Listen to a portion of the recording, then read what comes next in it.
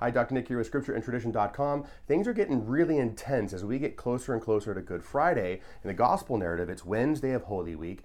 And in John chapter 13, verse 21, our Lord says to the apostles, "Truly, truly, I say to you, one of you will betray me." Now, what I find interesting and really impactful about this, the synoptics tell us that the apostles begin to look at each other and say, "Is it I, Lord? Is it I?" Because they know that they're capable of betraying the Lord. And in fact, all of them do in some way, except for St. John. They all go running like dogs with tails between their legs. St. Peter says, "I'll go to you to the death," and he's the one who denies our Lord 3 times. All but St. John follow him to the cross.